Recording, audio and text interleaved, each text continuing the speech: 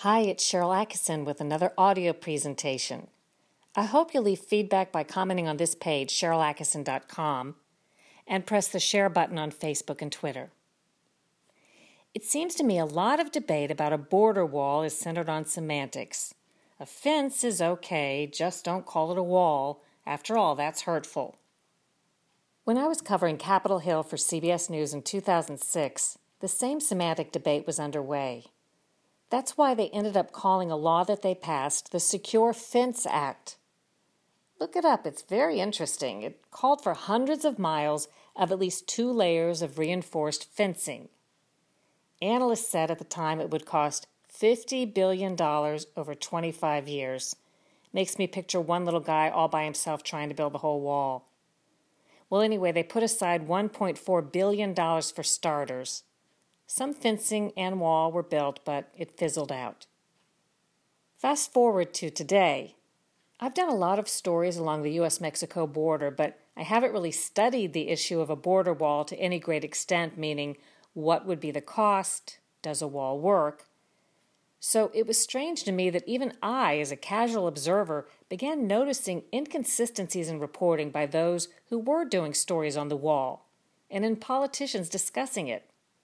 Even before the current debate, it seems like every few weeks another reporter or political operative or pundit does one of several things. They debate the virtues and vices of a border wall as if factually President Trump's plan calls for building a hard wall along the entire 2,000 miles of southern border. They imply the only thing Trump proposed to solve border security is a wall. They argue by saying such things as a wall alone won't solve the problem. Or there's a story that portrays as breaking news that Trump admits there doesn't really need to be a wall along the entire 2,000-mile southern border. But no sooner do they break that news than they're back at insisting Trump's plan is to build a wall along the entire 2,000-mile southern border.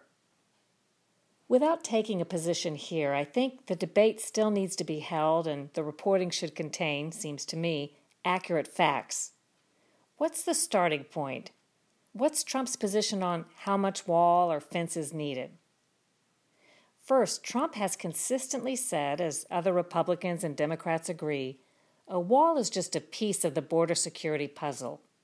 There isn't disagreement on that, although it's often still debated as if there is. But what about whether Trump's plan is for a wall along the entire border or something else? And if it's something else, is it because Trump changed his mind, flip-flopped under pressure? Well, I did research to try to answer some of these questions.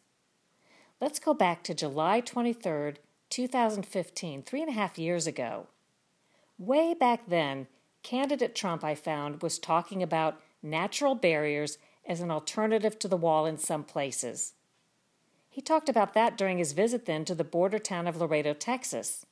I know this because Laredo Mayor Pete Saenz told me when I visited there for a border story last year.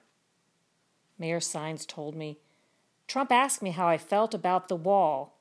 I told him with all due respect it was offensive to Mexico. He listened.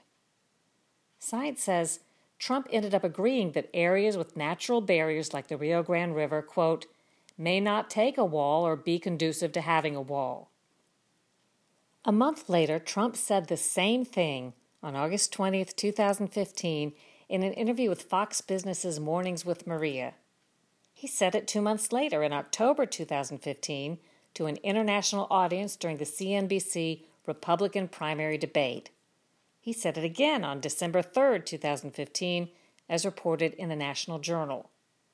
Then, 2 months after that, in February 2016, candidate Trump repeated himself to MSNBC host Tamron Hall. He said, quote, of the 2,000 miles, we don't need 2,000. We need 1,000 because we have natural barriers.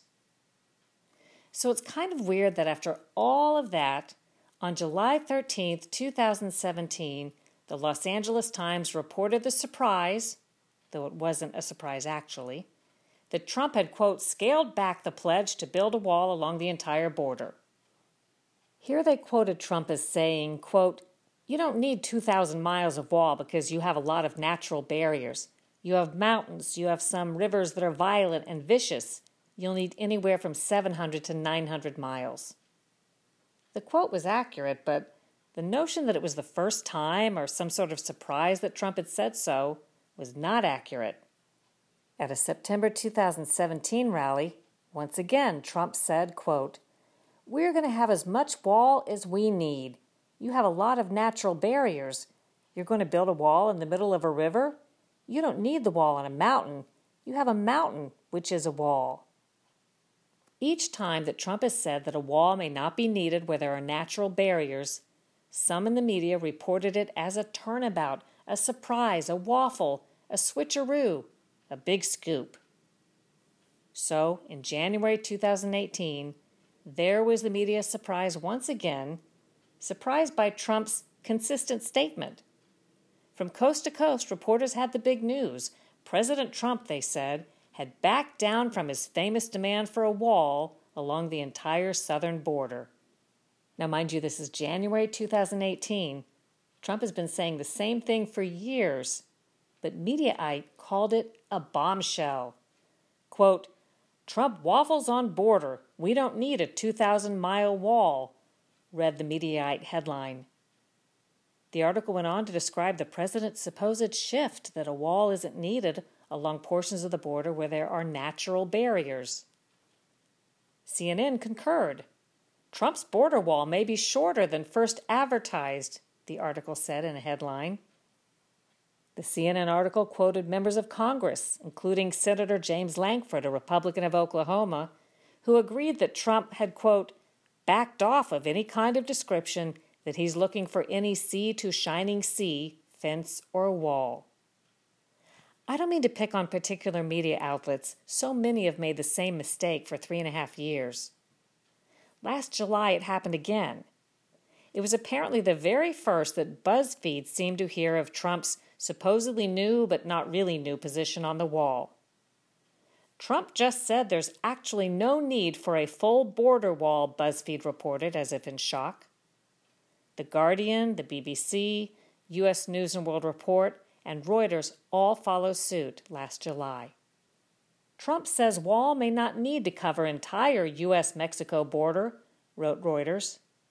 Quote, "President Donald Trump says the wall he wants to build on the 2,000-mile U.S.-Mexico frontier may not need to cover the entire border because of existing natural barriers."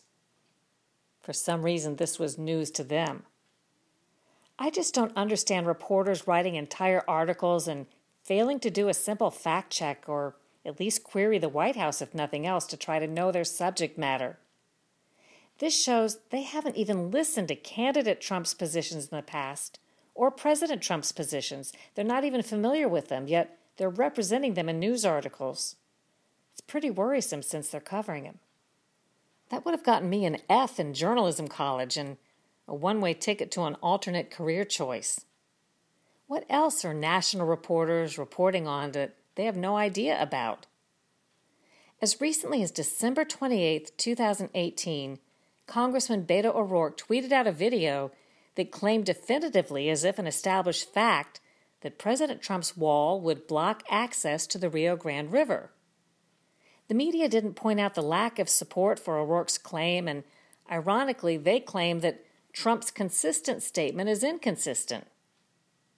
Now, President Trump is hardly precise or consistent in his wording on many topics, but on this point, he's been relatively steady. It's we in the media who have proven to be embarrassingly lacking in precision and accuracy. Unfortunately, we're seeing more and more of this type of fact-finding and debate. Too often, what you see and read and hear, even in some of the most formally well-respected national outlets, simply isn't true or is out of context or isn't the whole story. I hope I gave you some information that you didn't otherwise know so that when you listen to discussions about the border, you're armed with some real facts. Do me a favor and leave me your feedback as a comment on this page. I'll be looking at producing a more professional version of regular podcasts in the future after seeing the appetite for these samples. If you're interested in sponsoring a podcast, write to me at info@SherylAttkisson.com for details. Thanks for listening. Do your own research. Make up your own mind. Think for yourself. This is the Black Friday special for the holiday season. Just for my listeners, the Clean Phone, the top brand in UV sanitizing, is now offering their top-rated, top-selling, best-reviewed wand product at 50% off and free 2-day shipping. That's a great deal. The Clean Phone Wand is a handheld UV sanitizer that helps you eliminate 99.9% of bacteria and kill viruses in seconds on virtually any surface. It uses the same proven sanitizing technology employed by hospitals. Who wouldn't want that in your home? You can use it on packages, groceries, keyboards, tablets, money. Take it with you everywhere at 50% off and free 2-day shipping. For a limited time, it's the perfect gift for anyone who needs it. It's super portable, and with days of battery life, you can take it anywhere and make sure your environment is clean and safe. COVID cases are on the rise, so get the Clean Phone Wand at 50% off right now, and they'll take 60% off a second wand. That's a great holiday gift for your family and your friends. So go to justthenewsshop.com, that's justthenewsshop.com, and get your Clean Phone Wand right now. This is an early Black Friday special, so don't miss out. Go to justthenewsshop.com